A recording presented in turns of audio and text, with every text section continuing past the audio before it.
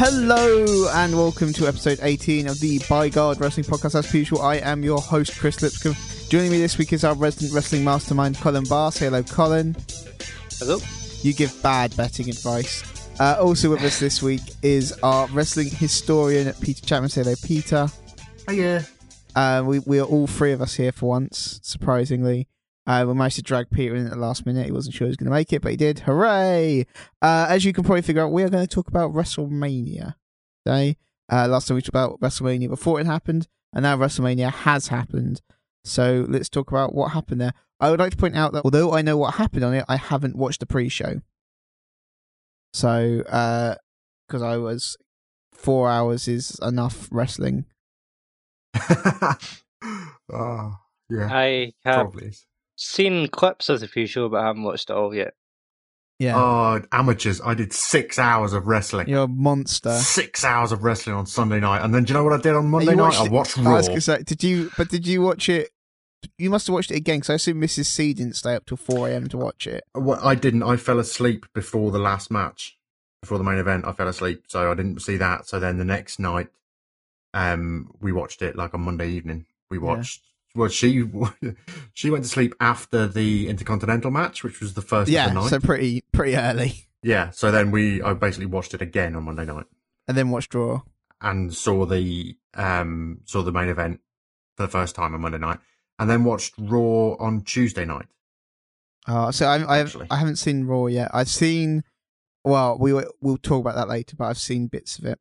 So I would have watched the pre-show had my Sky Internet not decided to go down to 0.1 meg, which meant I had to pay Sky £20 on box office to actually watch the fucking thing. That's terrible. They're so bad.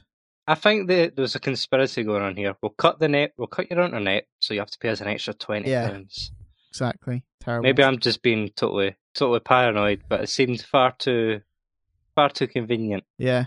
So, Peter, as you have actually seen this, can you tell us about the Fatal Four-Way Tag Team match where Tyson Kidd and Cesaro retained their tag team titles over the New Day, Los Matadors, and the Usos, somewhat surprisingly? Do you think it was surprising? I think we called the Usos, did we not? I thought the Usos might win. It was obvious that Jay was still injured because he was taken out very early, like the first thing in the match. Oh, right. Cesaro threw him into the barrier. Well, that makes sense. Just get rid of him. Storyline injured his shoulder to match his real life injury. So then he was taken out. But I mean, because we kind of picked the Usos, but also went, but probably I think we picked the Usos on. We would like the Usos to win, but they are not going to win because Jay is injured. Well, he was then led away by medical staff, leaving Jimmy on his own. Oh, poor Jimmy. Match. But Jimmy, he had some good spots. He did bits where he did his like running hip thing, jumping into the corner on all four corners with 4 different opponents. That's pretty solid. Cool. Yeah. They all had some quite solid spots. Really, it wasn't the best match, but it was kind of well put together in that they all got to showcase a little bit. And even Los Matadores, who I think are just terrible, they did quite well. I think they do quite well as like high flying, but I just don't really like them as a gimmick. And there was a little spot outside with Natty and the Bull, El Torito. Yeah. She put him in the sharpshooter, made him tap out. Are his legs long enough to get him in? I just feel like it would be awkward to get someone with such short legs into a sharpshooter. Yeah, just about long enough. My wife really doesn't like seeing him getting beaten up because she kind of she just can't consolidate the fact that he's actually a grown man. Yeah, he's a dude. You know, he's only little, don't beat him up. He's not a child. No, he's not a child. He's actually quite an accomplished athlete in his own right. Yeah, they haven't just like kidnapped a child and put him in a bull suit. Yeah, but she's just like, no, he's only little, they shouldn't be picking on him. I mean, I can sort of take her point though, he is still a little dude. There was one point in the match where obviously it was all going a bit weird and everybody was jumping in and jumping out. At one point in the match, JBL said from the commentary desk, "There's no way the referee knows who's legal." And it was like, yep, that's absolutely true. There's absolutely no way anybody is keeping track of this. Yeah, I love when they do that in matches. Like, we're just going to kind of spoil what's going on right here. Here's a little bit of the magic. Yeah. But it was solid enough. It was a solid enough match. And it was nice to see Cesaro and Kidd retain because I think they've got a good long future. And it kind of set up for the Usos still being their main opponents, really, I think. Yeah. Quite notable was the fact that the crowd really not into New Day at all.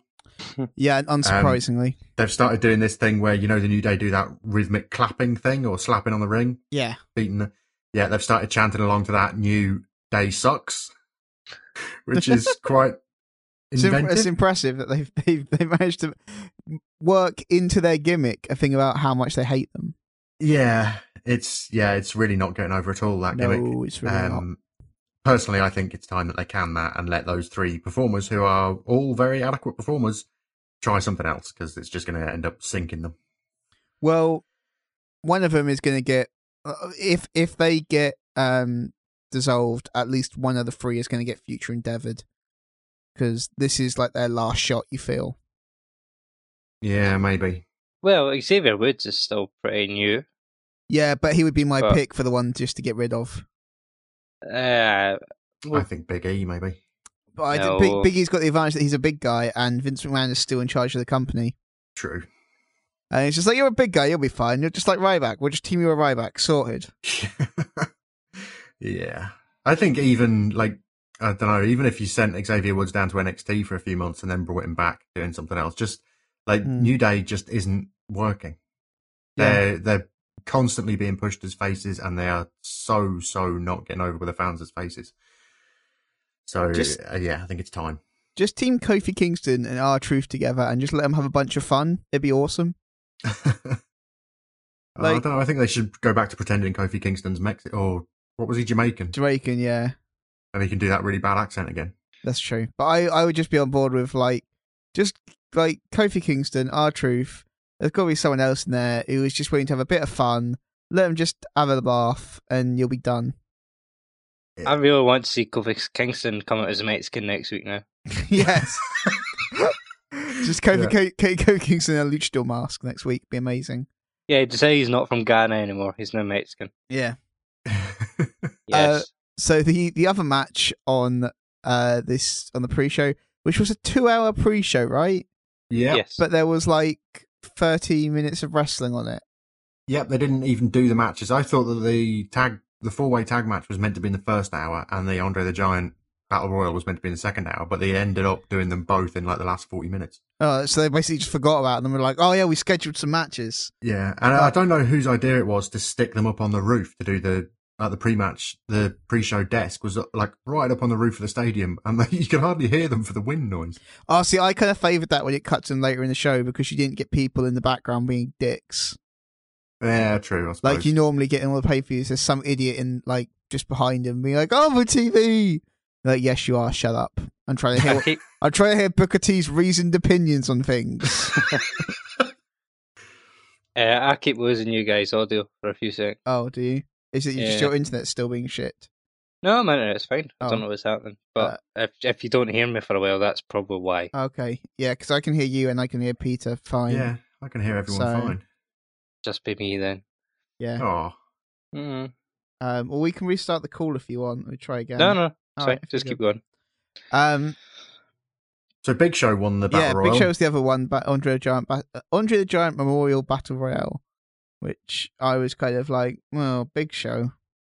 Yeah, I think it's more because he's big and he's never won one of these things, and it's about time. Well, he's won the World Championship. Is that not enough for him? Yeah, but he's never won a Battle Royal, and he's never won he's never won at the Royal Rumble, and he's never actually won a Battle Royal, and he's the company's giant at the minute, so it's I did kind of fitting. I was very torn between, so there's the photo of him posing with the statue afterwards in the same pose, and I was torn between that looking super dumb and kind of like, oh, it's a nice tribute type thing. Oh, I was kind of like split between that looks dumb. Why are you doing that, Big Show? And oh yeah, it's kind of a nice pass to Andre the Giant was the big guy, and then you've got the Big Show is now the big guy. But it was. But the other half of me was like, no, why Big Show? Don't try and look like Andre the Giant. You're not as cool as Andre the Giant was. Has anyone seen the size of Andre the Giant's hands? His hands were massive. Your hands aren't that massive. Fuck you. For Big Show, I actually feel sorry for him now. If his hands were more impressively massive, I'd be on board. But like Andre the Giant's hands were impressively huge, and Big Show's aren't that impressively huge. They're pretty huge. I can just imagine Big Show hearing this now and just start crying. You've made Big Show cry. If only he had bigger hands, I wouldn't need to make him cry. There was somebody at Raw a couple of weeks ago that was holding up a sign that said Big Show skipped leg day, which I thought was quite sad. I was slightly surprised, but pretty happy that Damien Mizdow was the second to last guy left in. Yeah, and they managed to fit in the little spot where him and Miz fell out. Yeah, I mean, that's a very fine. logical place to put in. I think, like, I kind of thought that was probably going to come at the Rumble, but to have it here made sense as well. And I thought that might be the last thing. I think they might have teamed up and got everybody else out, and then he might have done it. But I don't know. I don't think they needed to do it as the last thing and have Mizdow as the winner. So, yeah, it kind of worked okay. There was another few spots in the match that went over quite well. Hideo Itami was in it from NXT. Yeah. He won the tournament to get in, which kind of makes sense considering the, was it Fujinami Takamori? Yeah, I can't remember exactly. Went into the Hall of Fame this year. Yeah. That was quite a big deal. It was kind of made sense to have a Japanese competitor in there. And also, Itami is also awesome. So, and he was he lasted till 7th as well. He was the 7th person eliminated. Yeah, he didn't do too bad. He didn't have any sort of major standout moments. Really, the big standout moment for him was getting eliminated by Big Show, where he just basically picked him up and threw him over the rope. But I kind of like that he wasn't just eliminated immediately. Yeah, no, he definitely wasn't there just to make up the numbers. There were a lot of people there to make up the numbers. I also found it odd that guys who were in the tag match were also in this Battle Royal. Yeah, because it was kind of strange. Because it kind of felt like the Battle Royal is a way of getting competitors into WrestleMania when they're not actually in WrestleMania. Yeah. And then it just felt like they hadn't realised that they actually don't have such a big roster and they really need to pack this out and fill it a bit. They're like, oh fuck, we forgot. We didn't count people before we did this. I'm trying to think what other moments there were that were interesting. Cesaro threw Kane over the top rope in almost exactly the same way as he threw Big Show over last year.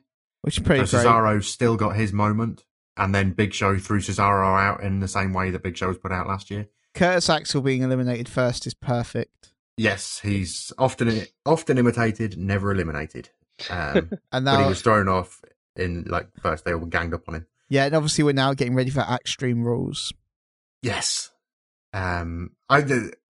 To be fair, I know it's just a bit of a joke, and he is basically just getting hammered every time. No one cares. It's amazing. Goes anywhere near him. It's amazing. I think Curtis Axel's Axelmania stuff is all fantastic, and if they're going to just keep it going with Extreme Rules, it's just brilliant. That barely works as a pun. Yeah, I think he got beaten by Neville on Raw in 2 minutes or something ludicrous. Yes, that was nice to see. Actually, I don't know if are we going to talk about Raw after? We'll talk about Raw later, but that. Just the fact that he was on Raw and then got beaten by the debuting NXT guy was... Yeah, I think it's great that he keeps coming out and keeps doing it and just keeps getting embarrassed. But he'll be back next week and do it again. I think it's just the optimism of him is brilliant. I hope he starts to go a little bit more extreme for Extreme Rules, starts walking to the ring with a chair or something. I hope he renames every pay-per-view after himself. If he can go for the whole year... It'll be amazing. What was the next one? Payback. Pax back. Yeah. Paybacks. Maxwell in the bank. Paybacks. Yeah, Paybacks is perfect. It's going to be so good. Money in the backs. Money in the backs. It's just ludicrous, but brilliant. Yeah. There was a moment when Fandango and Adam Rose actually did something worth talking about, which is amazing. They both stood on the wrong side of the top rope, and both of them kicked each other at the same time and fell off. Yes, we got this as 2 and 3 and just eliminating each other. It's entertaining enough. That's fantastic. That's about all, I think. I can't think of anything more exciting that happened. I'm looking at the elimination order, and there's just big swaves of it where it's just Big Show eliminated 7 guys in a row. Yeah, Big Show, he did sort of kind of cut through a lot, and I think Ryback did quite well as well. He hung about for a while, which kind of seemed to be obviously setting up their feud. Yeah. So after the pre-show, we went straight into. I thought very impressive. They very quick. Well, we had the weird, for some reason, LL Cool J intro video that I didn't really understand why it was LL Cool J. He's been popping up talking about Mania, hasn't he? Yeah, but I He's don't. done that at Raw a couple of times. But why? I don't know. Just they always have to have a celebrity I at WrestleMania. just find it odd. It's specifically LL Cool J. It is a bit odd. It's just like LL Cool J was awesome. He was good, but I was just like, okay, is that LL Cool J? They were like, yeah, it's just LL Cool J. It's like, yeah. Okay. It's no stranger than having like Snoop Dogg on Raw last week. That was also fairly strange, though. Yeah, but that's the awesome thing, isn't it? That's also with Snoop Dogg, they're like, here's Snoop Dogg. You're like, cool. With LL Cool J, it's just like, we are not going to give you any intro or context. Here is LL Cool J talking about WrestleMania. Yeah, that's a good point, actually. Like with Snoop Dogg, they make a big deal about the fact it's Snoop Dogg. And with LL Cool J, it's just his LL Cool J narrating a video that he clearly shot on green screen. You're like, all right, cool, I guess. Yeah. Wearing a little But hat. from that then into the ladder match. Yeah, so we went straight into the ladder match from that, which was great. I really enjoyed the ladder match. Yeah, it was a good match. The standout spot for me, I think, was Luke Harper climbing the ladder with Dolph Ziggler, like having the sleeper hold locked in. Yeah. That was probably the biggest spot for me because it was something I really hadn't seen before in a ladder match. I think I have the more popular opinion that Luke Harper putting Ambrose through the ladder that was propped up outside the ring. That was a great spot, but you kind of expect to see that spot in a ladder match now. Yeah, but I don't think I've ever seen it like that. Yeah, I didn't expect Ambrose to look like he died during it. It kind of was, wasn't it? It was like, oh my god, he's done that, and then he didn't get up. I was like, oh shit, what's happened? There was the just before that spot, there was the suplex to R-Truth off the ladder, where you look at it on the initial, and you look at it in replay, it's not actually that close, but when I watched it initially, I was like, his head looks very close to that other ladder they're propping up for a spot in a minute. Like, it's the way he came down. And when they actually cut to the other angle, he's probably a good, 2 feet away. But even so, I was like, that looks really close and really dangerous. But it would, one of my favourite parts of this match was Stardust bringing out the sparkly ladder. That was weird. That not was doing anything with it at all. And then, who was it? Was it Bad News Barrett that kicked one of the rungs off it and started hitting him with it? Yeah. Yeah, but then that was the end of that ladder. There was no actual spot for it. I feel real bad because Stardust had been hyping this thing up all week in all his interviews, and it was just a second of here's the ladder, done. I liked Bad News Barrett hitting the ball hammer on Stardust coming off the top rope. I thought that was neat. It was kind of had a almost RKO element to it, like not as visually impressive, but still a kind of like he's hitting them out of nowhere kind of thing, which was nice. He looked really strong in this match. Yeah, I thought he looked really good. Just taking out everyone with his bull hammers. It's so sweet. I love a good striking finishing move. I also thought the finish, the Dolph Ziggler, Daniel Bryan fish, were just headbutting each other on top of the ladder for 30 seconds. That was a good spot. I thought that was a bit silly, but silly in a way that I can totally get behind. Yeah. Well, I kind of like to because they're trading stuff, and just then when they're just headbutting each other at the same time. I was like, oh, this is brilliant. Now I love this. It's amazing. Yeah, I'm also a massive fan of Daniel Bryan's little screwed up, trying really hard face that he has. Yes, that was pretty good. Also, I thought Dolph Ziggler was 100% Dolph Ziggler in this. Like taking a huge beating and then sprinting up the ladder to meet Daniel Bryan. Yeah. That definitely was. I felt that. I was like, oh, that is such a Dolph Ziggler move to take this huge, sell like a champ for 5 minutes and then be like, oh yeah, other spot, cool. And just run up the ladder like nothing's happened. But I think the best thing about this match was the way they all came out. I mean, everybody did well in it, even R-Truth that I don't like. And I think Stardust was maybe buried a little bit, but he had his moments, he had the sparkly ladder, he had the big suplex off the ladder in the middle. I felt the thing with R-Truth though was they kept talking about how he's really afraid of heights, and you were really expecting a spot playing off of that, and there wasn't really. No. Which I thought that was a bit odd. If you're going to keep having that in commentary, keep enforcing how he's afraid of heights, then you've got to have a spot that plays off that. But it set up the Intercontinental picture for the next few months quite well, because all of these competitors seem like they would probably still be believable competing for the Intercontinental Championship. Yeah. So I think was it on Raw? It might have been on SmackDown. That Daniel Bryan faced Dolph Ziggler. Raw. Yeah, it was Raw Monday night. Yeah. Raw. And I think that's like a natural place, given they were the last two in it as well. Yeah. That seems like a natural place for it to go. But you got the downside, they're both faces, so you kind of need. But Sheamus returned. Yeah, Sheamus returned and then beat the crap out of them, didn't he? Yeah, with his stupid hair and stupid tied up beard. No, it's fine, because he looks like Zangief now. He kind of does. If I knew who Zangief was, fine, but I don't, so he looks stupid. Zangief's the big Russian dude from Street Fighter. I've not played Street Fighter. Oh, look him up on your computer. He does look like Zangief now. I thought he looked more like the Red Rooster, but that's just no, me. he looks.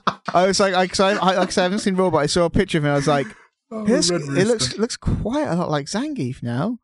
I was just wondering if that was the look he was going for. It's like, yeah, I'll come back and just look like Zangief. Do you know, I have explained this a couple of times in the past, but I've caught up with wrestling over the past year or so and been like way into it again.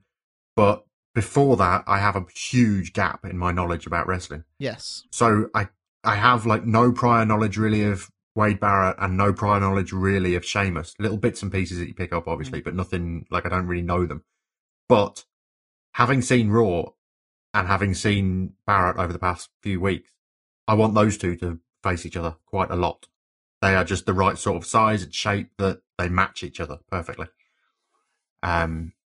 So I think that would be, I think if they're setting that up with him doing the running on Raw, yeah, I think that would be quite a good thing. I think so. And then, like you say, obviously, like Daniel Bryan and Dolph Ziggler go perfectly together. And I think anybody else from that ladder match is still believable in that challenging for that title. Yeah, and again, they've got the big guys. They've got Sheamus and Barrett. Luke Harper is the same sort of size and stature. Yeah, exactly. So yeah, I think they did a really good job of doing that match and getting it out of the way and doing what they had to do and getting the belt in the right person's hands. Yeah. But setting up the next few months and doing it in a believable way. I was quite impressed with how they did it. And the match itself was great. You've also got like Neville coming in now who potentially could shift into that picture at some point. I think if you've got a really competitive intercontinental title scene, you can bring guys from NXT up and kind of shove them into the periphery of that picture. Yeah, and slowly build them towards it. It doesn't even necessarily matter if it's faces versus faces. They can sell it because the Intercontinental Championship's worth. And obviously we're going to get to the US title in a bit, but that as well, where John Cena seems to now be offering open challenges every week. It seems to be his thing. Because he did an open challenge on Raw and then he did an open challenge on SmackDown tapings as well, apparently. Oh, really? Yeah, although the open challenge on SmackDown tapings, Rusev came out and accepted it for Extreme Rules. Which is a bit odd because John Cena was like, but you can fight me right now if you want. It's cool. Like, we'll go now. And Rusev refused and said he wants him at Extreme Rules. So, which was an odd decision, I think. What I did love about this ladder match is it made total sense for what happened later when Ambrose got murdered. Oh yeah, total sense that he couldn't keep his promise because he was about dead. Yeah, that's true. That's true. I also I thought the backstage scene we had with all the legends coming in and being like, look how important the Intercontinental Championship bit. That was a weird spot. A little bit. For me, well, I suppose maybe it would have lost impact later. They had, like, Razor Ramon there. Yeah. They had, well, I mean, even they had Shawn Michaels there. Yeah.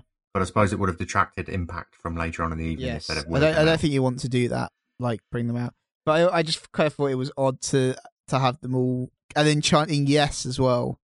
Yeah. And then to have Ron come out and Ron Simmons do his damn. That was just a very odd segment backstage. Yeah. Because there were only a couple of segments, but the segments that they were felt very Raw-like in their quality. Yeah. It was just like, this could be an episode of Raw and no one would care. And now it's on WrestleMania and still nobody cares. Yeah, that was just a very odd moment. Next up, we had the Randy Orton Seth Rollins match. I thought this was a hell of a match. I thought this was not quite as good as it has the potential to be. Oh, see, I really liked it. And I think that if these two happen, as often does, I mean, apparently the pay-per-view after WrestleMania is quite often just booked as, well, the WrestleMania matches again then. Yes, that's very true. but with Extreme Rules somehow. If they do some kind of extreme stipulation on this match for Extreme Rules, I think that they could do a much better job than they did at WrestleMania. And that's not to say it was a bad match, because it wasn't. It was fine. It was good. But I think that those two have the potential to be absolutely excellent together. Yeah, it was a real good match. But if you give this 5 more minutes, yeah, I agree. Stealing the show. But it was still really, really good. Really nice spots with J&J as well, and then that finish at the end was just... That finish is unbelievable. That was just a great finish. I don't think I've ever seen a better RKO. The thing is, I had seen that on WWE's Facebook page, like, because they're really bad at putting up spoiler videos. It's terrible. But I'd seen that, and then even in and was like, oh, that looks amazing, and then saw it in context, and it blew me away way further. Like, seeing it as part of the match, it's just that it's a great spot. I think for me, the biggest problem I had with this match was there was 2 issues. The first one was that the commentators sold it as a sort of a like the end of Orton and the beginning of Rollins. It was like he was Rollins was becoming what Orton once was, and then obviously Rollins lost. So does that say that Rollins isn't ready? Yeah. Is that like, how does that work? I think events later in the night indicate he might be ready. Yeah. And then also, it wasn't really the culmination of the feud, because that already happened a couple of weeks ago on Raw when Orton beat the shit out of Rollins. Yeah, I think he'd already got revenge. This was just like a match at the end. Yeah, that was my problem when I seen that segment. It was like they gave away the finish on TV 3 weeks before the match happened. Like, Orton shouldn't have really got his hands on Rollins until now. Yeah. My problem with this match was pretty much, like, I don't think it was from a video package or if it was from the commentators, but they said the thing about the future is there is always another one. I was like, that is a weird sentence.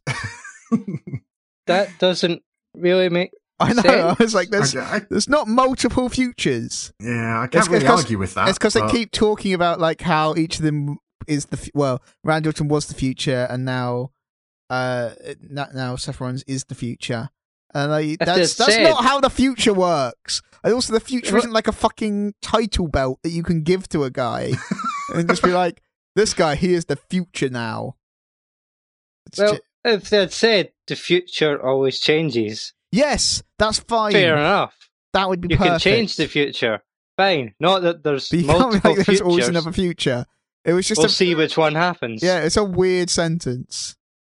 It's just a fucking weird... And I was like, this is a weird sentence, both in terms of what you are going for and just the grammar of it, and everything about it was odd. So that was the only thing that really bugged me about that match. I thought the rest of the match was actually fantastic. And even though I knew they weren't going to let him, I was shouting at the TV for Randy Orton to punt Seth Rollins in the head. I was like, they're never going to let Randy Orton punt someone ever again. But I was like, just punt him in the fucking head. Seth Rollins deserves it. Punt him in the head. Oh, they're never going to let anyone, because they won't let him take unprotected headshots anymore, but they're never going to let him do it. And also, it's crazy dangerous. He did it the Big Show once, but since then, nobody's been allowed to. Yeah, it's because it is ludicrously dangerous as a spot. And the first time he did it, he legitimately booted Vince in the head and gave him a concussion. Yeah. So it's probably set a bad precedent for that. It is like a ridiculously dangerous spot. And there is so much that can go wrong, and there is not a lot of ways to kind of manage it safely. Well, you either go really close to the guy's head and risk hitting him, or you do what he did to John Cena and miss by about a foot, and everyone boos you because it looks like shit. Yeah, so. Exactly. So, right.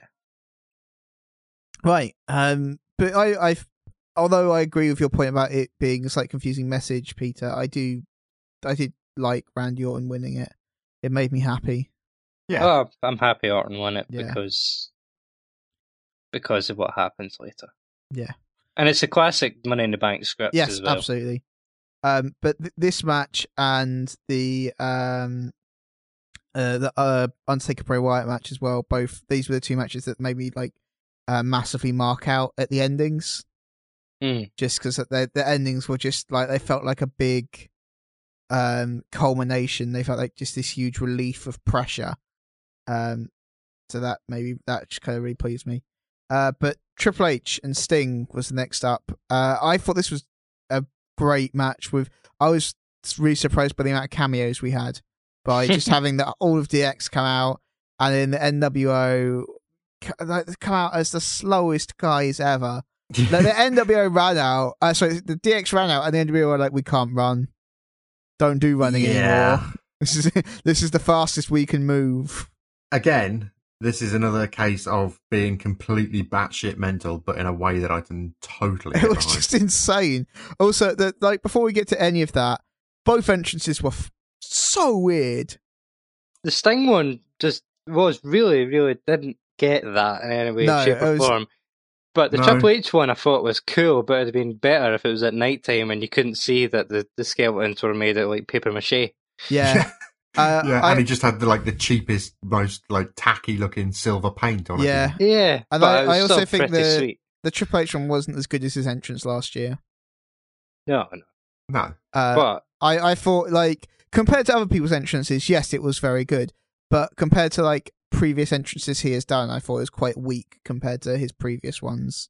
Yeah, and for the money that they must have spent on it, it all looked a bit amateur. Yeah. So I thought that was, and they were kind of saying that they were because of it being much more exposed.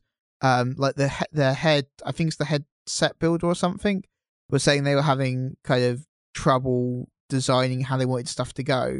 Because obviously, normally, if you're in an arena or something, you've got a backstage, but you haven't got a backstage here. Which they said that made it much trickier, and also it being in the daytime and stuff like that, where you can't control the lighting, etc. Yeah, I thought that a few times when I was watching it. Yeah, they're just saying. I bet they really wished that they can just control the lights at all times. Yeah, exactly. Yeah, I tweeted at the time when's Undertaker going to make his entrance, and even the Sting entrance, it felt weird at daytime. Yeah, well, you were saying this as well, Peter, that it didn't really work in the daylight. It would have worked much better if it had been night. Yeah, if it had been night or just dark, generally it would have worked. But I guess that's the problem I have in everything on the West Coast. Yeah.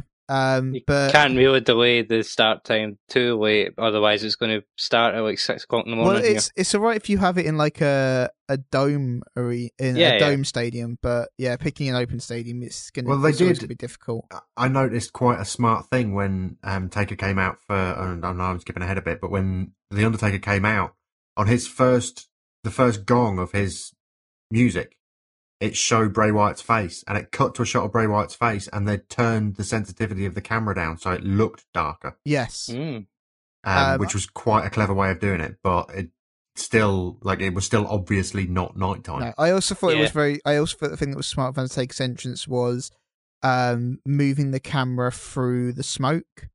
Yeah. Because that kind of gives you that similar effect. It's like, all right, we can't do darkness, but at least we can obscure it in some way.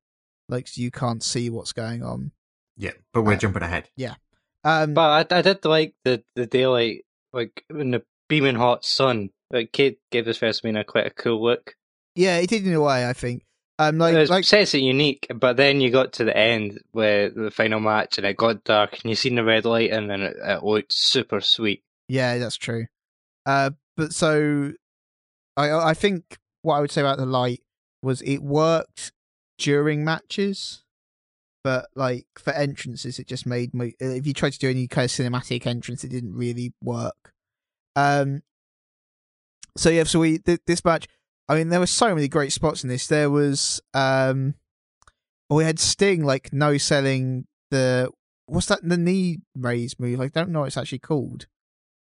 But Triple H's knee buster thing, but it's not. It's not called like a knee lift, drop, something like that. We're just Sting completely no selling it. That was amazing. Yeah. And Triple H just looking around in shock. That was fantastic. There was just so many little bits in it that really culminated. But I think DX coming in was great, and just Sting beating the living crap out of DX.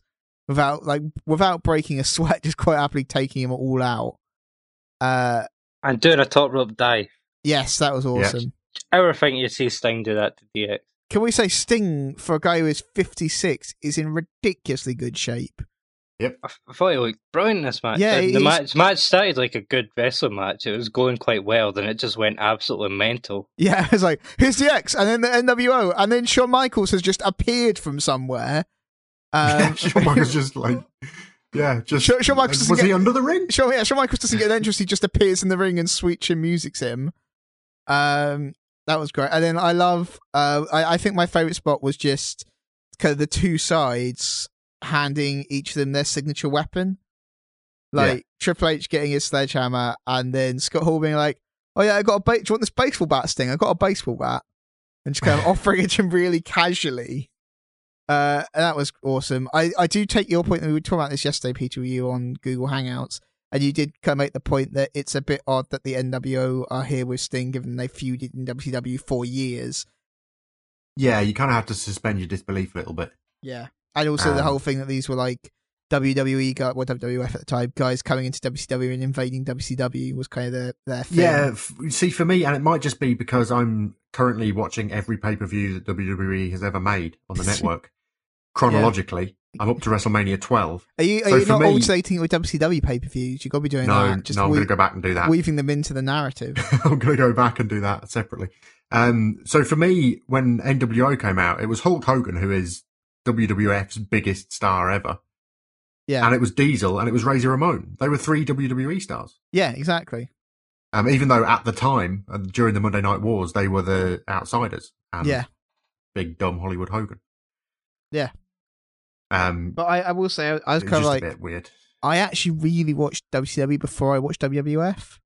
Because WCW used to be on like fucking, I think it was on QVC after QVC stopped or something mental like that on Sky. Cartoon Network as well. Yeah, that was it. It was on Cartoon Network. That's why I watched it. I knew it was like on TNT for a long time. Yeah. But I knew it was on something after. Well, it was obviously it was going to be on TNT. It kind of makes sense. But in the UK, it was on Cartoon Network. No. When I watched it on TNT. At that time, it only showed classic movies. Oh, so it was like where Eagles Dare, and then after that, WCW. What the fuck is going on? No, but yeah, it definitely used to be on Cartoon Network because we had Sky, and yeah, I remember watching one night just being up late, and it suddenly cutting from Cartoon Network. I was like, I guess here's WCW now, all right? Yeah. I love Peter's description of what TNT was because it's kind of what challenges now. You've got Bullseye and Blankety Blank leading into TNA. Yeah, it's TNA. Okay. My grand sometimes used to watch it because it would come on after Bullseye, and then suddenly there's TNA coming on with Sting busted open as the first scene. And your grand's just like, all right, I'll watch this. Yeah. See what's going to happen. Yeah, but so because I'd watched WCW first, that's kind of NWO. I kind of started watching it maybe like the week after they first came in, like just coincidentally. And just these guys coming in, and I remember thinking how awesome they were, but I didn't know their WWF links at the time because they obviously weren't allowed to refer to any of that. Yeah. But I just remember thinking how amazing they were, and just being like, "Oh, look at these guys! They're so cool coming in as like just weird guys they're just coming to break it all down, coming to fuck it all up. Awesome." Yeah, and I think the commentators sold them okay at that time. They made it known that they were known. Because I didn't know them from WWF when they appeared either. I watched WCW because it was all the old dudes that I used to watch on WWF, plus Lex Luger and Sting that I used to watch on WCW in like 1992. So I didn't really know Diesel and Razor Ramon at that time when they appeared, but it was made obvious by the commentators that I was supposed to know them. Yeah. But I just kind of love that they were like, here, these outsider guys. I think that's what made it cool to me, is that they were like not part of the whole thing. Like they weren't part of the show was what made it cool to me. Or they were like being billed as not being part of the show. Yeah, and they're just coming out and not giving a shit and like roughing up Eric Bischoff and stuff at the announce desk. Yeah, it's great. It was fairly obvious that we were supposed to know who they were, and they weren't the good guys. But anyway, the whole point is, it was a bit odd seeing all of that come out, but it was cool. It was strange as well because the build wasn't WCW versus WWE, and it just seemed like they went, fuck it, let's just do it. There was like a little bit of that, but not a lot. There was a little bit, but then the week previously, Sting said, "Obviously, I'm not fighting for WCW. That would be ridiculous at this point." Yes. And then a week later, okay, so let's just go ridiculous, shall we? But what I was thinking as well is they were like, "Oh, this is the biggest star in WCW versus the biggest star in WWE." I was like, "Well, no, because we had that when we had Rock versus Goldberg. That was the actual face-off. Like the two huge megastars were Rock and Goldberg at the time. And Rock versus Hogan. Yeah. Yeah. And if you wanted, when Hogan was in the NWO still. Yeah, exactly. If you wanted it to be like Legacy versus Legacy, then Sting should have been fighting against The Undertaker. Yeah, something like that. It would. There were so many more obvious ways to take it than Triple H, I think. I saw a really cool picture, actually. Somebody tweeted, just some random person tweeted, and then it got picked up and shared. Oh, was it I haven't seen it, but is it Sting and The Undertaker just like hanging out? Yeah, at the airport on the way home. Yeah. Sting and The Undertaker standing talking to each other. Crazy. I need to find that picture because it does sound great. Just Sting and Undertaker just chilling. But I think Triple H winning was an odd move for me. Before we get to that, I just want to say I loved Sting breaking the sledgehammer in half with his baseball bat. Yeah, that was a great. And also, I love how intimidated Triple H is by that baseball bat. Yeah, it's like it's not a fucking shotgun. Yeah, you're a big guy. Grab the other end of it. Also, you have a fucking sledgehammer. It's not like you've got no defense against this, but you've got a sledgehammer. You're probably going to be fine. I mean, obviously you weren't. It turned out that the baseball bat was way more powerful than the sledgehammer, apparently. But yeah, Sting's baseball bat has supernatural powers. It shattered that sledgehammer in half like it was butter. It just cut through it clean. It was just like, okay. It's like, that's not a baseball bat. That's a fucking lightsaber. Yeah. But I did like the finish with Triple H kind of coming back with it. With just the head of it. Also, they didn't really mention it was no DQ until they brought weapons in. Until the entrances. Until they were like, I guess here's weapons. By the way, it's no DQ. That was the moment for me when they were walking. Somebody was walking towards the ring, and the commentator and the announcer said, "This is a no disqualification match." And I was like, "All right, so there's going to be run-ins then, yeah?" Yeah, yeah. Man, that match was just bonkers. I didn't really get Triple H winning either, though. No, it was. This is Sting's last match. What does it matter if he beats Triple H? It's not. It's not because Sting's last match. No, because as you were saying, Peter, to me during the handshake. Yeah. There's Triple H going to Sting, "Do you want this?" Like, yeah, Triple H seemed they shook hands at the end of the match, which was weird. Like that was very odd. Shouldn't have done that, but that was just a bit strange. But they shook hands, and it really looks like Sting, like Triple H is saying to Sting, like something like "Yes, if you really want this," and Sting nods, and then he's like, "Okay." Yeah. Like, are they doing a business deal? Is this a contract signing after a match at WrestleMania? This is my theory about how Triple H just does all business in WWE. That's how guys get into NXT. You've got to fight Triple H first, and he's like, "Yeah, right, you're in." Yep. You have to prove you're worthy. Yeah. You don't get like regular tryouts at NXT. Your tryout is against Triple H. He's going to come at you with everything he's got. It was, but I did think it was a great match just because it was a proper WrestleMania match. In that it was insane. Yeah, and it was, I mean, I know that they're both getting old now, but I think Sting did far better than I expected him to do, athletically. Yeah. And Triple H, I think, can still carry a match. I mean, it's a much slower pace than maybe some other competitors would have, but he can still do it. Yes. It's still believable. Yeah, that's true. I will say it does kind of make sense that Triple H won for what happened later, if that is setting up a match. Yeah, that's true. We'll get to that in a minute, but yeah, the other stuff which was involved, which I've got some odd points about. I'll make it in a minute as well. But before we get to that, we've got 2 more matches. We've got AJ Lee and Paige beating the Bella Twins. This was I thought this was actually a reasonable length. I would have liked to have seen it being a little bit longer, but I thought it was a good match. Like considering all the matches were fairly quick. Yeah. I think they got like 12 minutes or something, didn't they? No, it was 6 minutes. 6 minutes. Really? It was that short? 6:42. But on the other hand, that's fairly long for a Divas match. I would like to see maybe be 10. They've been getting much longer recently on Raw as well. But I thought what was good is, I mean, the downside to this was they booked this as a match rather than a Divas match. Like this felt like it had been booked like a normal match. Yep. The downside to that is it proved the fact that the Bellas cannot work. Yep. Because there were just various points where, like AJ Lee was setting up for, I think, the electric chair drop or something like that. And whichever Bella she climbed on the shoulders on kind of paused for a minute, slightly confused. Yeah. And you're like, Jesus Christ, like, you're meant to do the thing now. You're not meant to just stand there for a bit. Like, Yeah, well, I think it might be quite difficult to work with AJ Lee because she's so small and so fast. yes. But So I could kind of on the forgive other hand, that if it wasn't for the fact that the Bellas are supposed to be the division's big stars. Well, I would also say, apart from the fact that Paige has clearly managed to work fantastic programs with AJ Lee in the past. Well, yes, but I think Paige is a different class. Yeah, that's true. But, Did you not notice how small AJ was compared to seeing Ronda Rousey in the front row 10 minutes earlier? Yeah, that's true.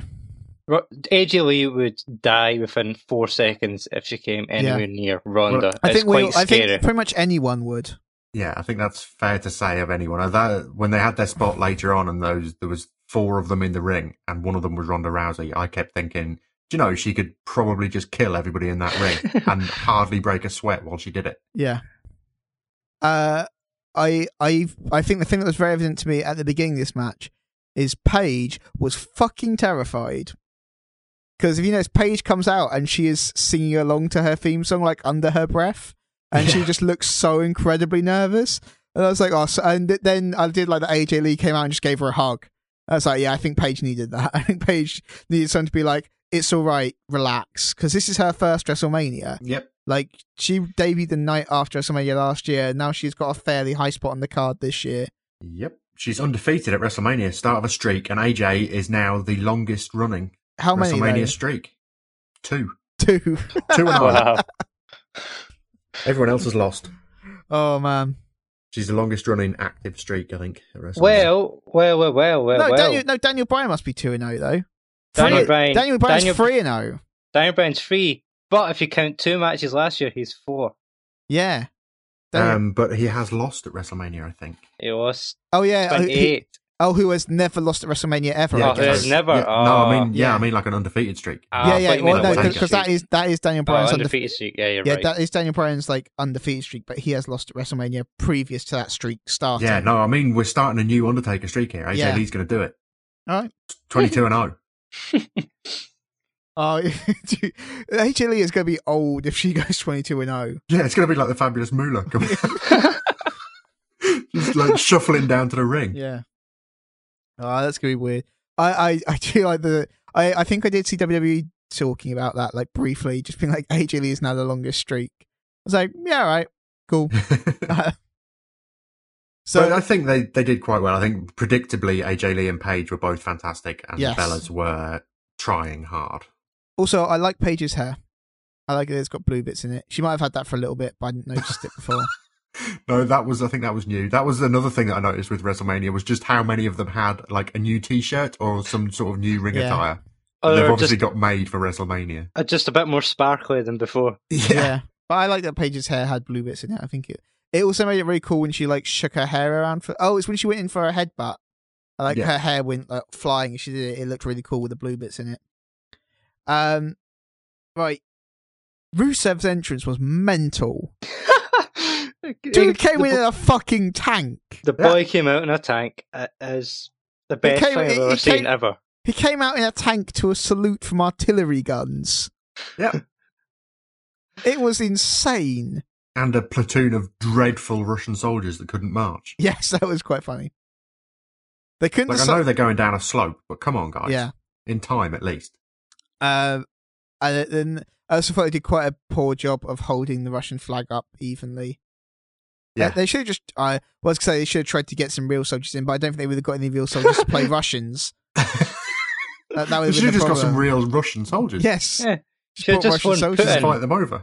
Yeah. Should have just fun putting, I know your army's a bit busy in Ukraine and stuff, but can we have 6 of them, please? And a tank. And a tank. Yeah, I think while I was watching this match live, I said on Twitter that the only way John Cena beats this entrance is if he surfs in on the back of an F-16, eating a Big Mac and drinking a bud. And that's the only way he can outpace you at that entrance. Well, I know. I actually found the American entrance more patriotic in a like super creepy way. Yeah, just the insidious. Listen to all our presidents. I was like, this is really weird. This is way weirder than Rusev's entrance. Yeah. Rusev's entrance You will was look at quite this weird. fucking eagle and you will listen to these presidents and you will feel patriotic. Like, Rusev's entrance was pretty weird. I'll grant you that. But, like, Cena's, the promo reel that aired for Cena was way creepier. Yeah. And there were some, like, weird tones as well. Not JBL. JFK. Jerry the King Lawler. Oh, yeah. Saying things like, there's a saying, like, if you don't like it, leave. I was like, fuck's sake. Yeah, man. That's not immigration policy. Come on. it was a weird, like, bit, the Russia-America bit is weird. But I kind of came out as being like, I kind of like Rusev more. Yeah. I kind of maybe like the Russian guy. Yeah, it was really cool. For a start, it was really cool that there was people in like the third row back with Russian flags that weren't getting their heads kicked in. Yes, that was amazing. That was quite nice. I was like, those guys have got balls. To bring Russian flags, you have got to have massive balls. It was kind of nice that they referred to Rusev as the Bulgarian brute again, and actually said, yeah, he's not really Russian. Which was nice. It's like residing in Moscow, but and hero of the Russian Federation. And the other thing about this match that I liked was that we saw things from both competitors that they don't really do. Rusev did a flying headbutt, which I haven't seen for a while. That was a good move. I like that. And he also did something else. He did like the senton cannonball thing into the corner. Yeah, but I also, Rusev going out to the top rope made me realise that Rusev's got weird toes. I don't like wrestlers that wrestle in their bare feet. I never have. Jimmy Superfly Snooker used to creep me out. Put some shoes on, man. Well, I think it's because he's got them taped and then just the toes sticking out the end makes it look weird. Oh, yeah. And even John Cena, who only knows 3 moves, he did a weird like springboard thing off the rope that turned into a Stone Cold Stunner. Yeah, the springboard stunner, that was a good move. I really liked it. I hope he works that into his repertoire because I thought it was quite a cool move. He's been doing a couple of different things in WrestleMania and then the following evening on Raw. It looks like he's actually trying to like learn how to wrestle. In the most obvious joke, I tweeted that John Cena learned a new move. He must have leveled up. The thing is, Cena can actually do it a lot. It just doesn't. Yeah, just doesn't bother. He's back got in the day, he moves. was a pretty sweet wrestler. Yeah, he worked programs with Kurt Angle and he was doing like a lot of proper like ground grappling and stuff like that. But he just doesn't do it anymore. It was kind of nice to see as well, a bit of a tangent, but Rusev, this was his debut WrestleMania. Yeah. And how much money did they spend on his entrance? I know, it was cool. That was very good. That is an investment in somebody. It was probably the biggest entrance of the night.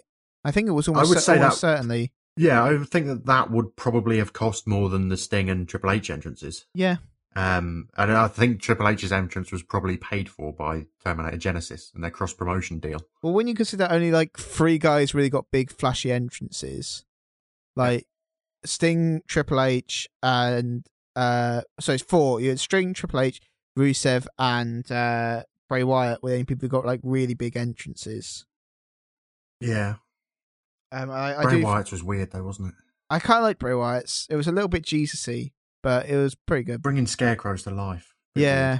Weird. It was kind of, I liked it though, but it was creepy. It was nice to see Lana back as well, and it was nice to see that now they've obviously Daniel Bryan won the Intercontinental earlier in the evening. John Cena has the US title, so that's both mid-card titles with 2 sort of big company stars. That kind of raises their prestige a little bit, I think. Yeah.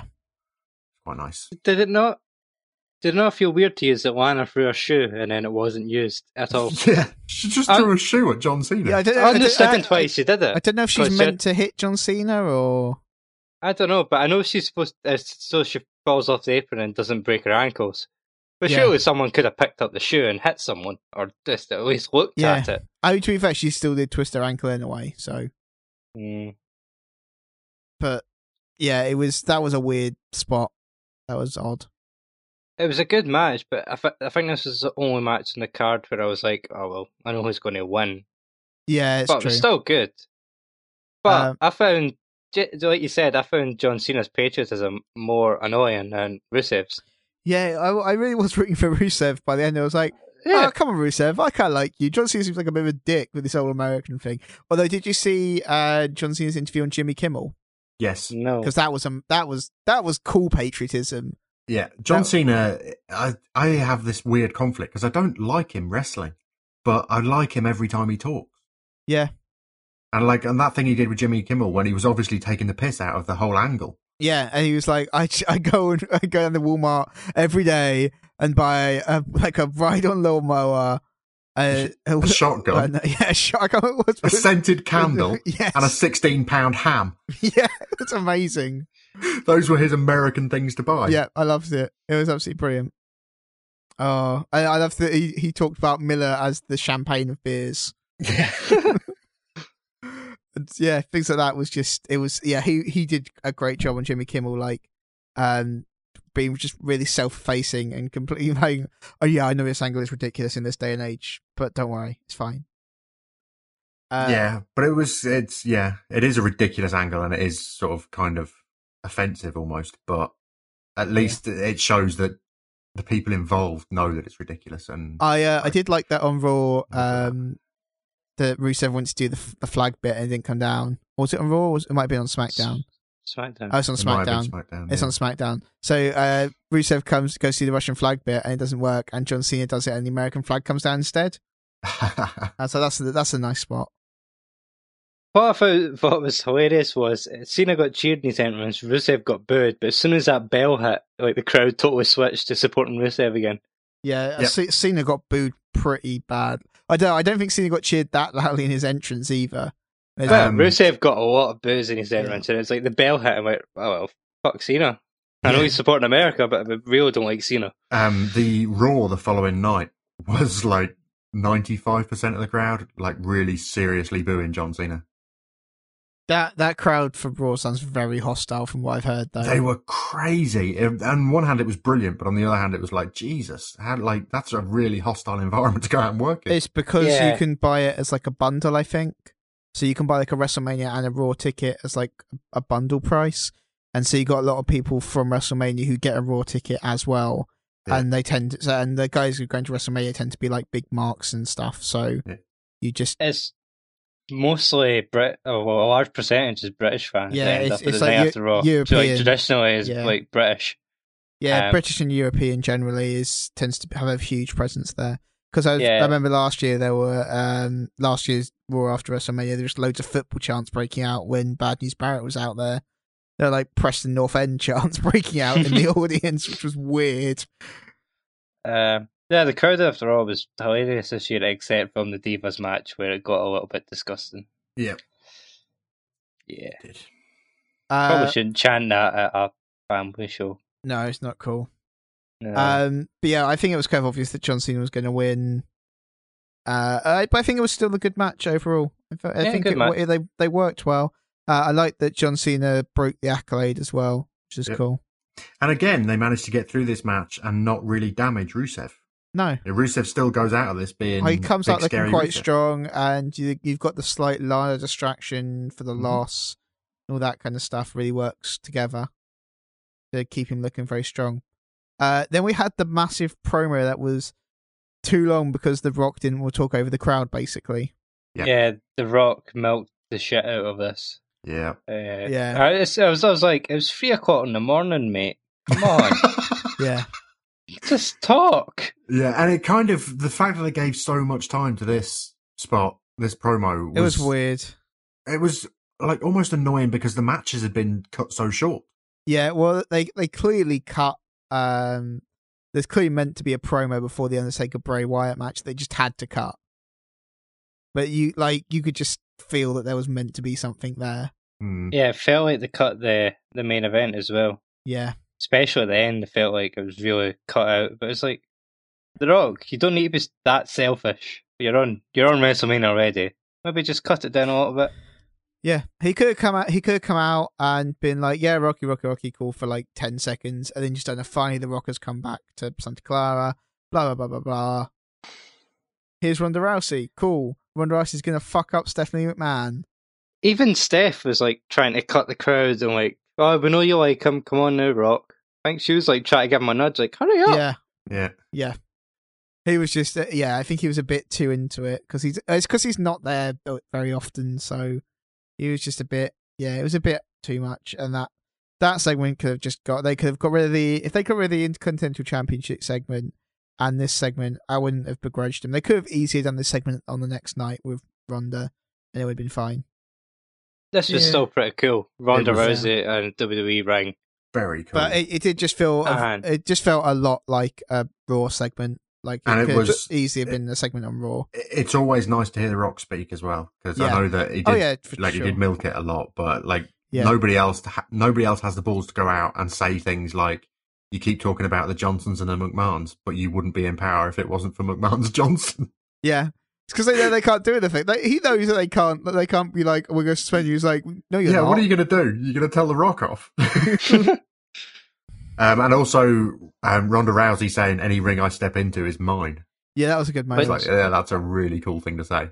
Yeah. I totally believed as well. Ronda Rousey would have murdered probably half the WWE locker. Yeah, quite happily. Just anyone. She would just torn through them if they gave her the chance. Yeah, didn't she win? She's won UFC fights in 16 seconds and 14 seconds. 14 seconds and the last one was 12 seconds. Yeah. Oh, Jesus. Yeah, it's really scary. The official time on the last one was 12 seconds, but someone actually clocked it, and it's like the last one's 11.2 or something insane like that. Because the other woman just charged her, and she went, "Why are you charging me?" Armbar. And it's just done. So that, yeah, I did like Ronda Rousey though. I thought she was a little bit nervous at first, but she's never been in that situation, so it's completely understandable. She's about to do a little bit of acting in front of 72,000 people or 76,000 people. UFC crowds are nothing like that, nowhere close to that. Yeah, and when she goes into UFC, she's not doing a bit. She's just she's there to work. That's what she does.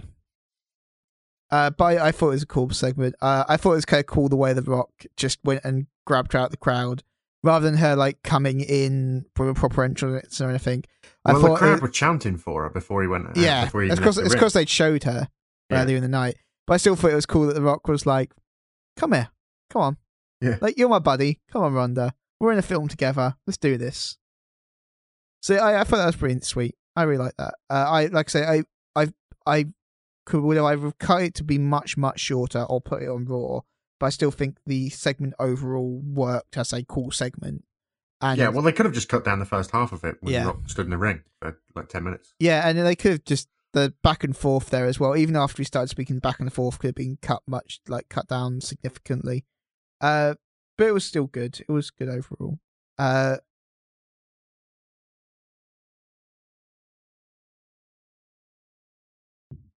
I think they've got to at some point, surely.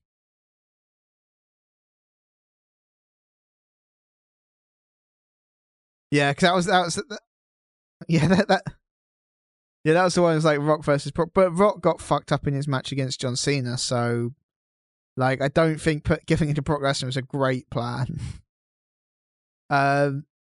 Given that Brock Lesnar looks like he's going to injure guys who are in the prime of their careers, probably don't feed the Rock to Brock Lesnar. It's just not advisable. Right, we had the Undertaker versus Bray Wyatt. This for me was match of the night, I think.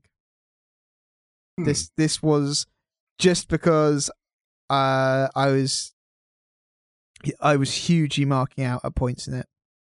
I was just there are bits of it that which made me so happy. And also the sheer look of shock on the Undertaker's face when Bray Wyatt kicks out of the tombstone. Yeah. Was amazing. Was the match that I was most emotionally invested in. Yeah. And that is mostly definitely. Because I hadn't seen The Undertaker. It was so smart to keep him off TV. Yeah, it really works, doesn't it? Because they kind of do it every year, but it works. As the match was happening, Bray Wyatt came out and then The Undertaker's gongs went off and I was like I had this real sick feeling in my stomach thinking, is he going to come out and is he going to look like a withered little old man? Is The Undertaker, is he done? Is this a step too far? And he came out and looked really healthy. And it was like, oh my God, that's he looks better than he looked last year. Yeah, he looked incredible, actually. He looked in really good shape. For a 50-year-old man, he is in some shape. Yeah. Especially after how everything went down last year and even the year before. Yeah. He looks incredible. Made me super happy, though. Yeah. And then, like you say, some of the spots that he did were very, very classic Undertaker. That leg drop on the edge of the ring. See, he had me a bit concerned when he was acting really punch drunk, though. After last year, I was just like, is he fucked up? Shit, don't Don't be hurt, Undertaker. I don't want you to be hurt. I like you. But there was also a point where I was watching it, like those points where he was kind of like just acting. He was clearly selling by the end of the match. Obviously, he was selling, but he was just selling so well that I was like, there was a point where I was just watching, like, Bray Wyatt, you're just beating up an old man. Don't beat up an old man, Bray Wyatt. That's not cool. And I think it had the greatest spot of the night in this match, where Bray Wyatt is doing his spider upside down. Just the Undertaker just sits up. And then just withers away. Bray Wyatt withers away, like collapses. It's just like, fuck. That's the spot of the night for me. Absolutely fantastic. Yeah. I also thought he had two good counters to Sister Abigail as well. And the choke slam, yeah, the choke slam, and then kind of just fighting and pushing him off. They both just worked well. They both felt very natural. The choke slam was the better of the two. I think that was cool, but yeah, it was brilliant. It was a great match. Bray Wyatt still looked brilliant in this. Yeah, I think he looked very good. But I also really like that he was trading fists with Undertaker, which isn't something we see that often from Bray Wyatt. Like, just really get into a slugging contest with him was great. But I also think getting into a slugging contest with Undertaker is not a plan of attack for the Undertaker, because he's just going to fuck you up at some point. But it was a fabulous match. I think they worked well. I think they worked the... there were points where I kind of felt they were working the kind of magical elements into the match a little bit as well. But it's just this weird kind of feeling of the ebb and flow of the match had this kind of slightly mystical feeling to it to me, but that might just be me being weird. But it kind of felt like Bray Wyatt is the king of some kind of undead kingdom, and then he comes back and rallies to claim it from him. That kind of worked, in my opinion. I think you've bought into the storyline a bit. I think I'm a bit too much, but people tell stories through matches, and it kind of felt a little bit like that to me at points. Yeah, and I think these two competitors, these two athletes, are very good at that. Yeah, they're good at telling a story through the match. Yeah, exactly. Right, then we had the main event, which was technically Brock Lesnar versus Roman Reigns for a bit. For most of it. Yeah. Right. We'll deal with that, and then we'll deal with the other bit in a minute. Two things. Roman Reigns' ring attire is fucking ridiculous. Yes. It's pretty shit, isn't it? Yes. Is it something to do with his wrist wrappings or something that kept cutting Brock's face? I think it was just punching him. Was cutting Brock's face. Legit punching him. The first one is he doesn't. The cut Brock gets at the start of the match is he just doesn't pull a punch. He just punches. Why would you against Brock Lesnar? Yeah, just punches. I think he just punches Brock Lesnar in the face as hard as he can. I did think that as well. I thought, because obviously they talk before they go out to a match. I wonder if Brock Lesnar says, "Look, don't worry about it. Just hit me." Yeah, I think Roman Reigns. Seriously, what damage can you do? I think Roman Reigns knew he was going to get his ass kicked and just gave him a few back. Yeah. And the when Brock Lesnar actually gets bust open, that's not Reigns. That's just he hits the ring post so hard.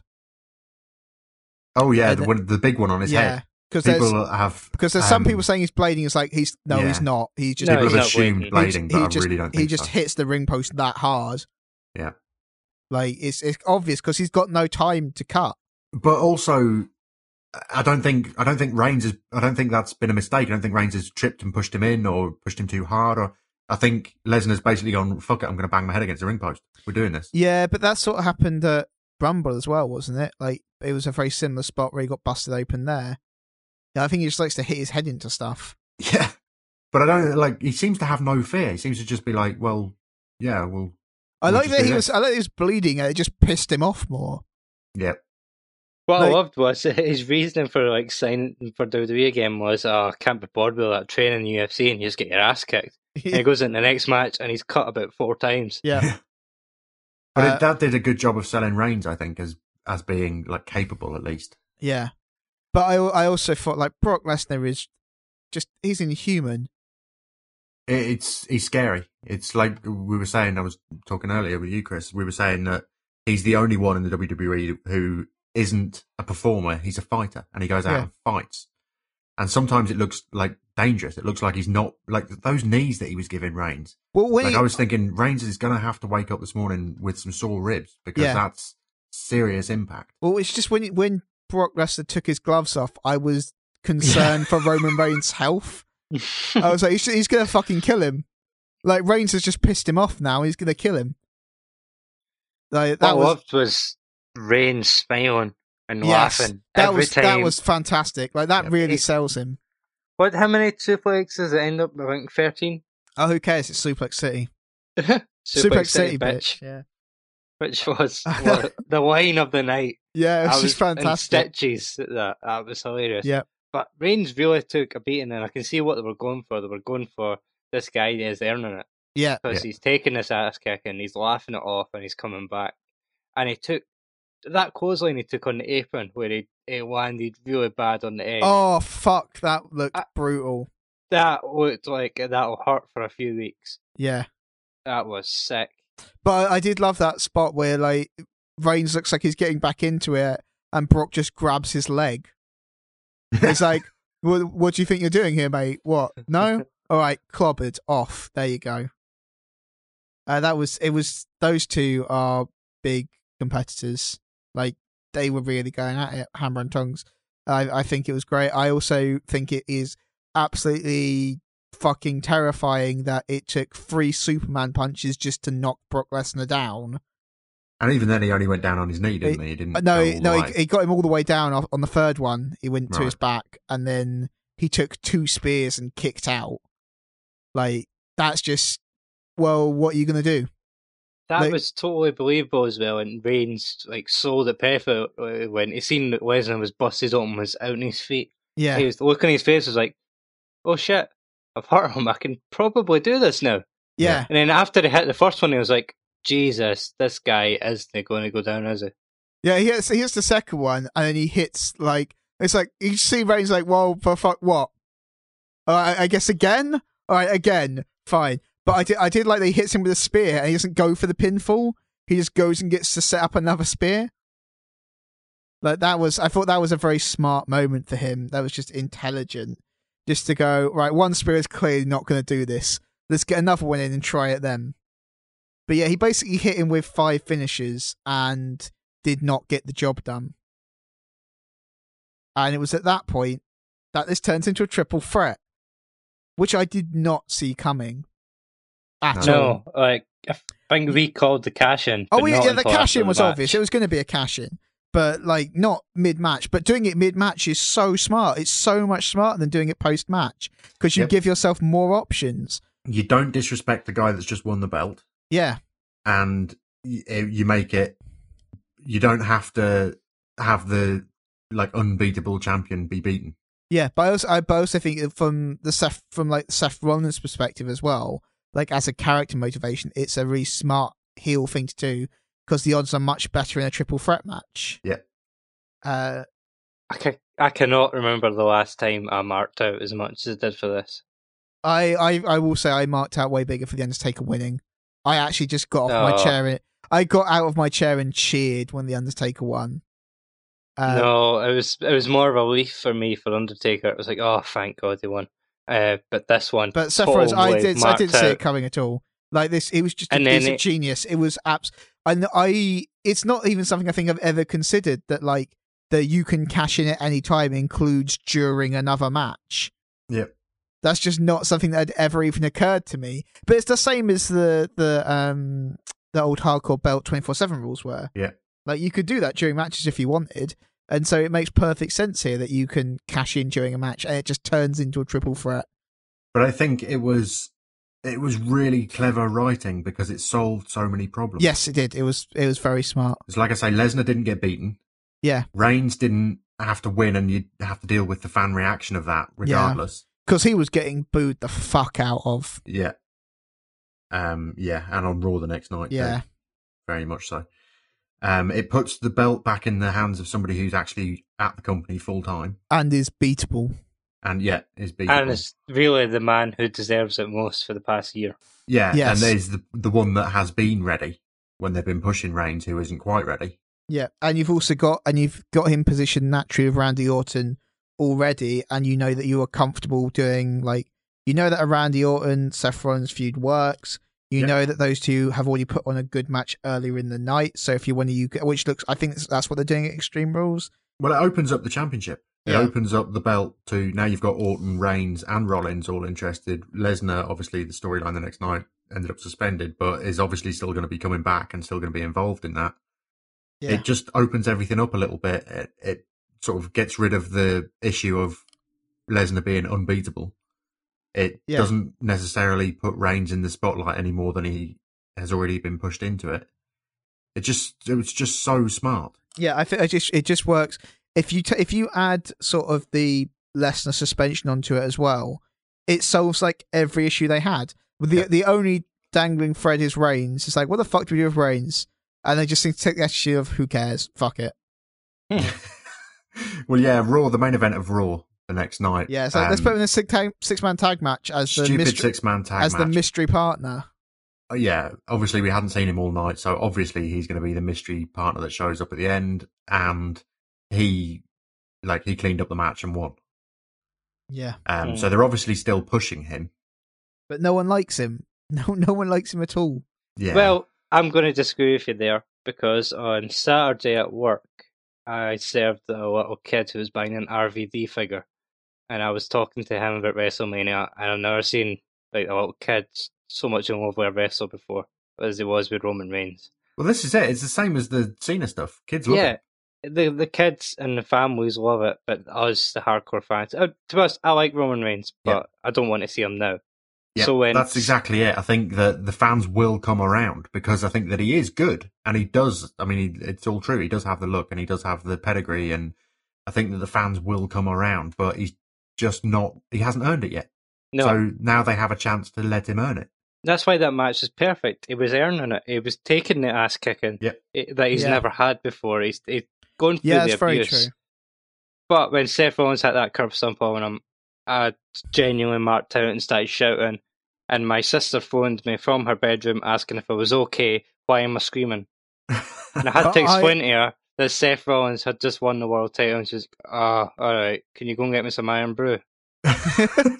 You've just woke me up at 4 o'clock in the morning. I also, the thing I did think was rather odd is that he comes in, takes Reigns out, and then kicks Reigns out of the ring. I was like, no, kick Lesnar out of the ring. Why are you kicking Reigns out of the ring? You can beat Reigns. Well, that's the other thing, is that the finishing spot, they let him give the curb stomp to Lesnar. Yeah. And Lesnar got back up. Yeah. Yeah, that was terrifying. Again, that was just Brock Lesnar being terrifying. He's like, curb stomps Lesnar. He's like, I guess. All right, well, what next? Up. Yeah, oh man, Lesnar. And let's just talk about Lesnar next night on Raw. Yeah. Oh my god. Poor Michael Cole. It was Nexus. It was Nexus all over again, but better because it was one guy. And Michael Cole actually got hit this time. Yeah. Genuinely, poor Michael Cole. He probably turned up for work today, right? WrestleMania was quite good. We did quite a good job last night. Yeah. Holy fuck, what are you doing to me? Yeah. Yeah, and he didn't, like, he really did do that to him, didn't he? It wasn't like Michael Cole, he didn't land gracefully. He didn't, he lost a shoe. Yeah, his shoe flew off. Brilliant.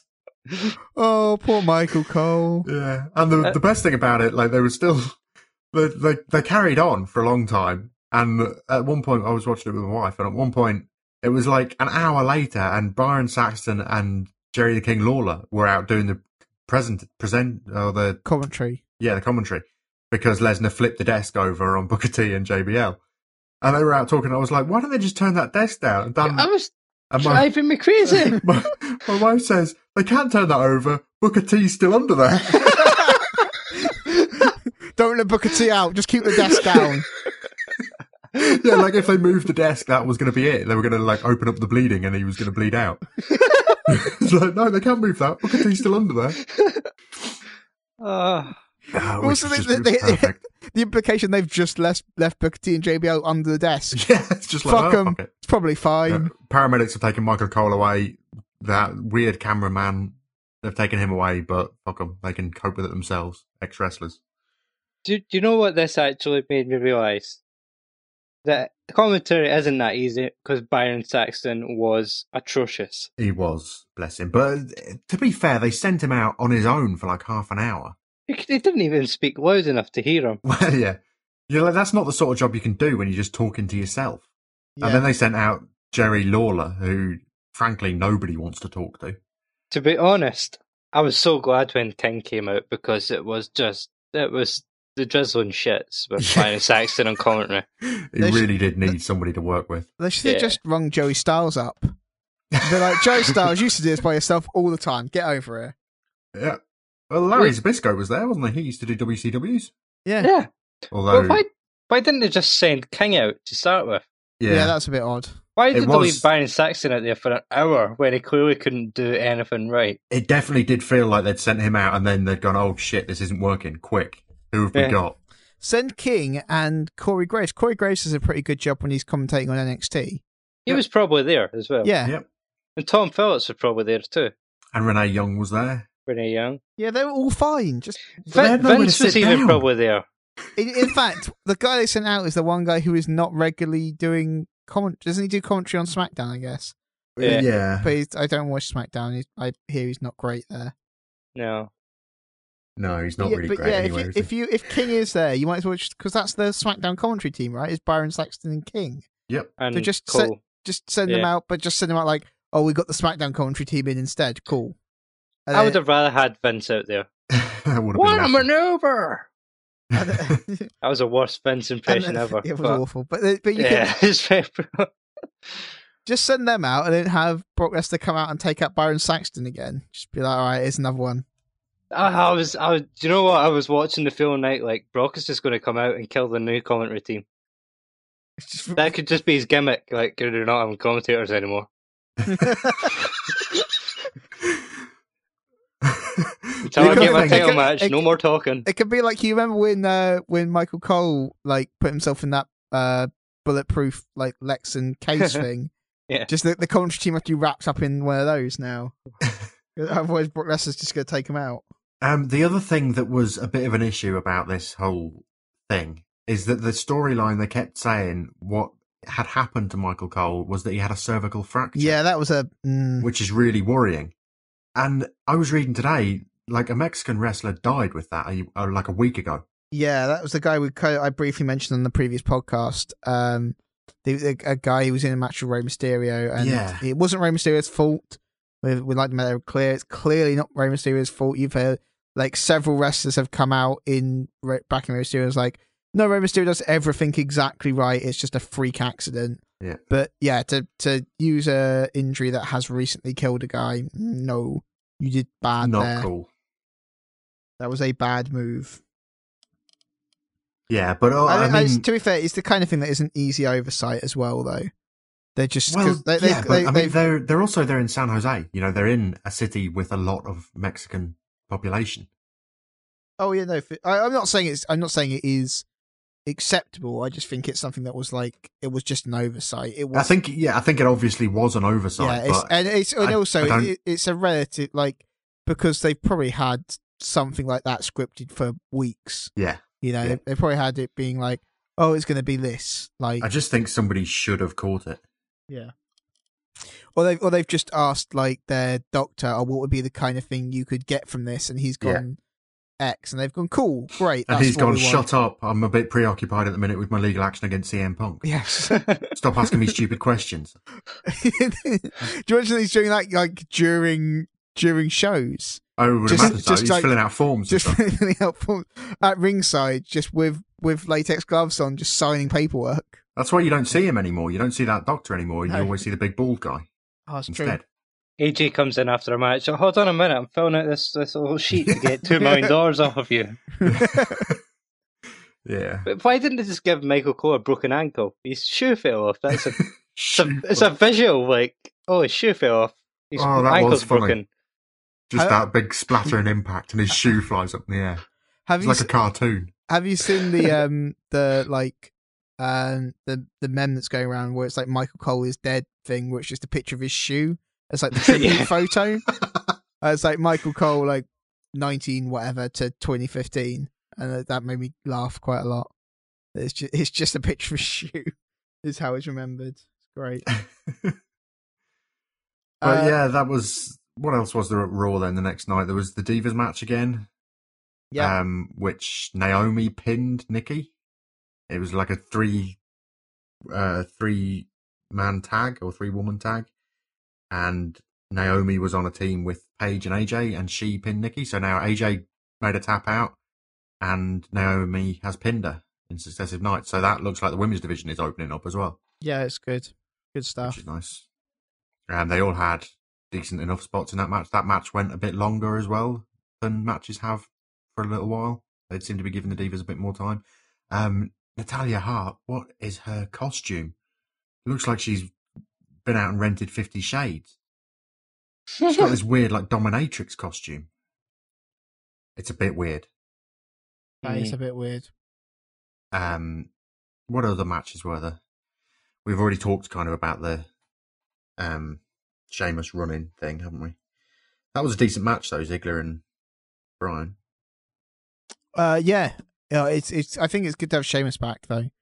He shakes things up again.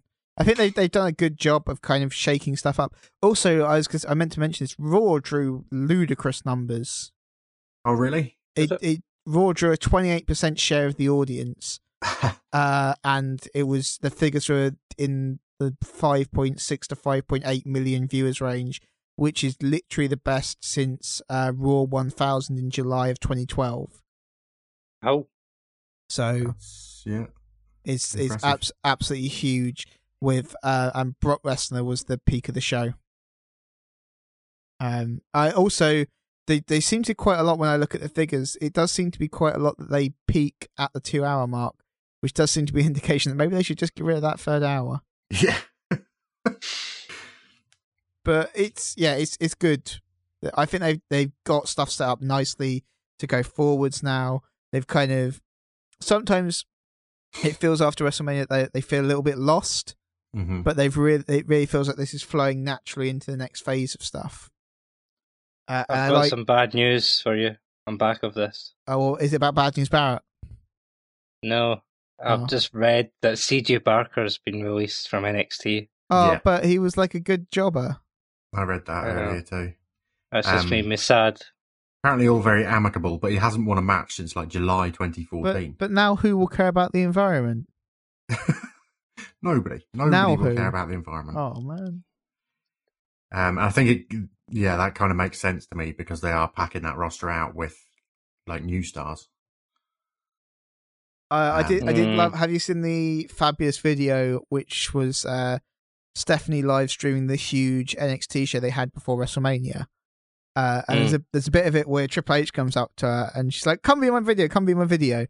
And so he talks a little bit about like how cool NXT is. Just like, she's like, this is great, isn't it? He's like, yeah, it's NXT. NXT's awesome. And then something happens in the ring and he smirks. And he just goes, developmental my ass. And it's like, yeah, that nicely encapsulates his views on NXT.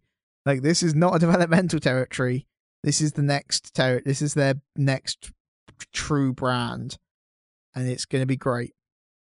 Yeah, I think NXT haven't they just announced that they'll be doing their special shows more often as well? No, they've come back on that to quarterly, which really? I think is good.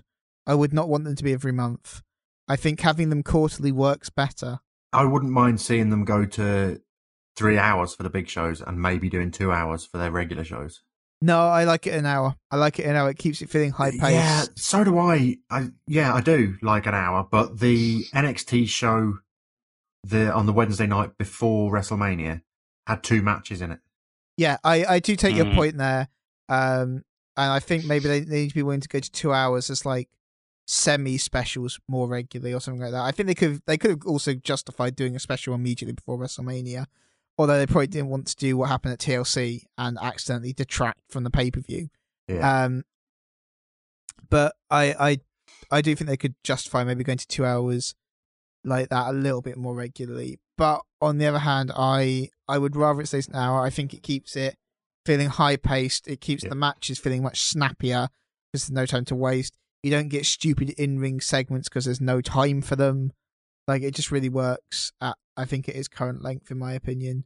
Yeah. And I think that the Raw showing showed how popular NXT is, because that was, I mean, obviously, like, Adrian Neville showed up, although they've lost his first name somewhere along the way. I don't know why. Because Neville doesn't make him sound cool. And he was, Neville's not cool. That's not a cool name. Like, I mean, Adrian Neville is not a cool name anyway, but...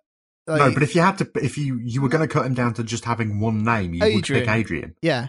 But even though that's not great. But although Adrian Neville isn't a cool name, it works as like, oh, okay, that's just his name. Yeah. But like Neville does not just work. That's terrible. No. But he came out and did well.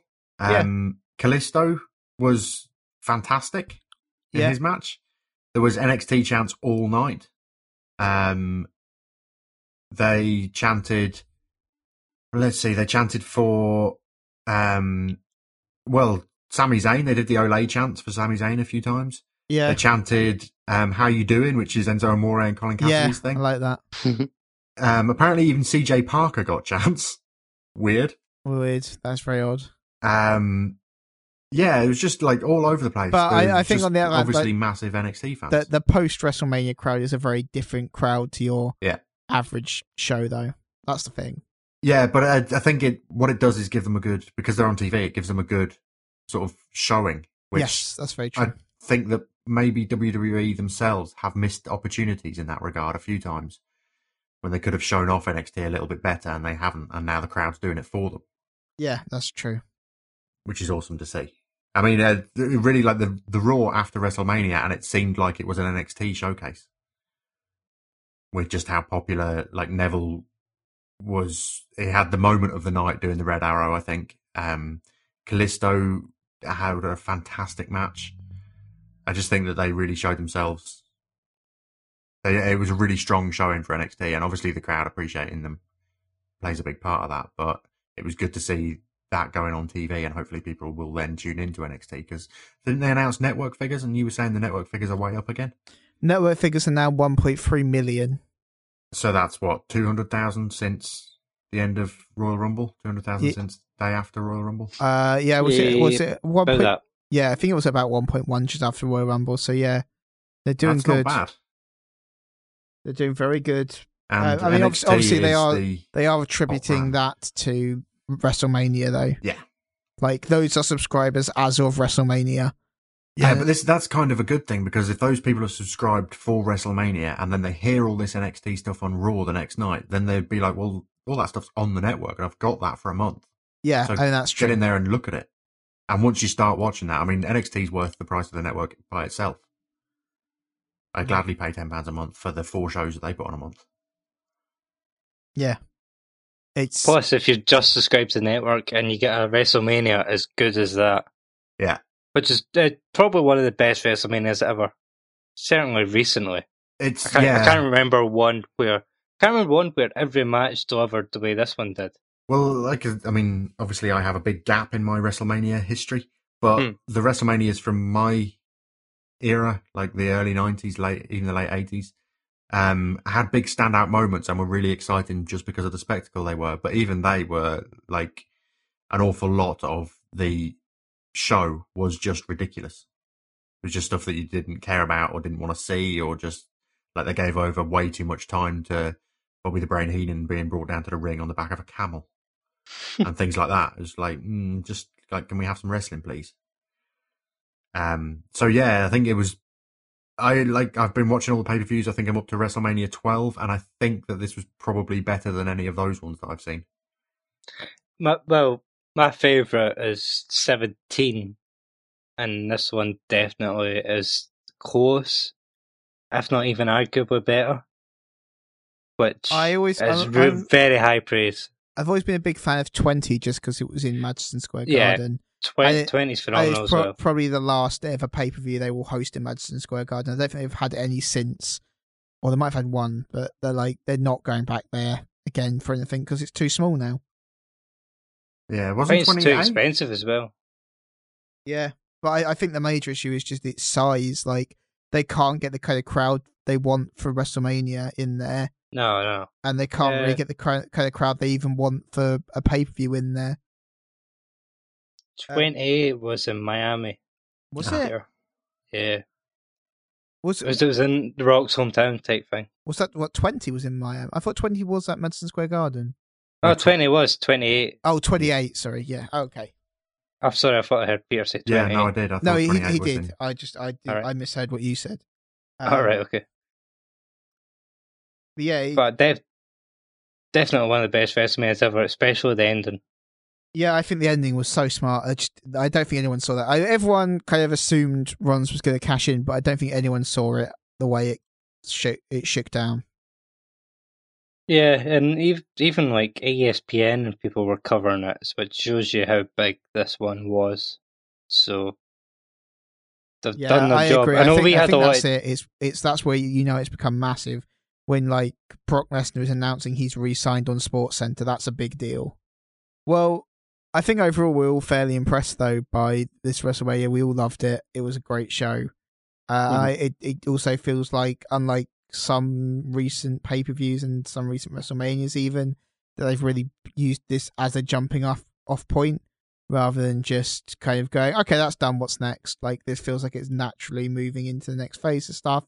They're already announcing matches for Extreme Rules, which is good because it's relatively soon. And I like it when they announce matches for the next pay-per-view the next night because it feels like everything keeps rolling. Like, you don't, I think if you wait to announce them, you kind of get a much more kind of stop-start feeling to stuff. Mm-hmm. But it's good because I think they've announced that it's going to be Orton versus Rollins, I think. Yeah, well, I think if they have to learn any lesson at all from the slight low points that we saw during WrestleMania, it's that they need to build things a little bit more. Like that tag team match that was on the kickoff show had almost no build. Yes. It had like 2 weeks of ridiculous cobbled together, like 8-man tag matches and stuff. They really pulled back from the terrible build that they had, and we criticised that a bit.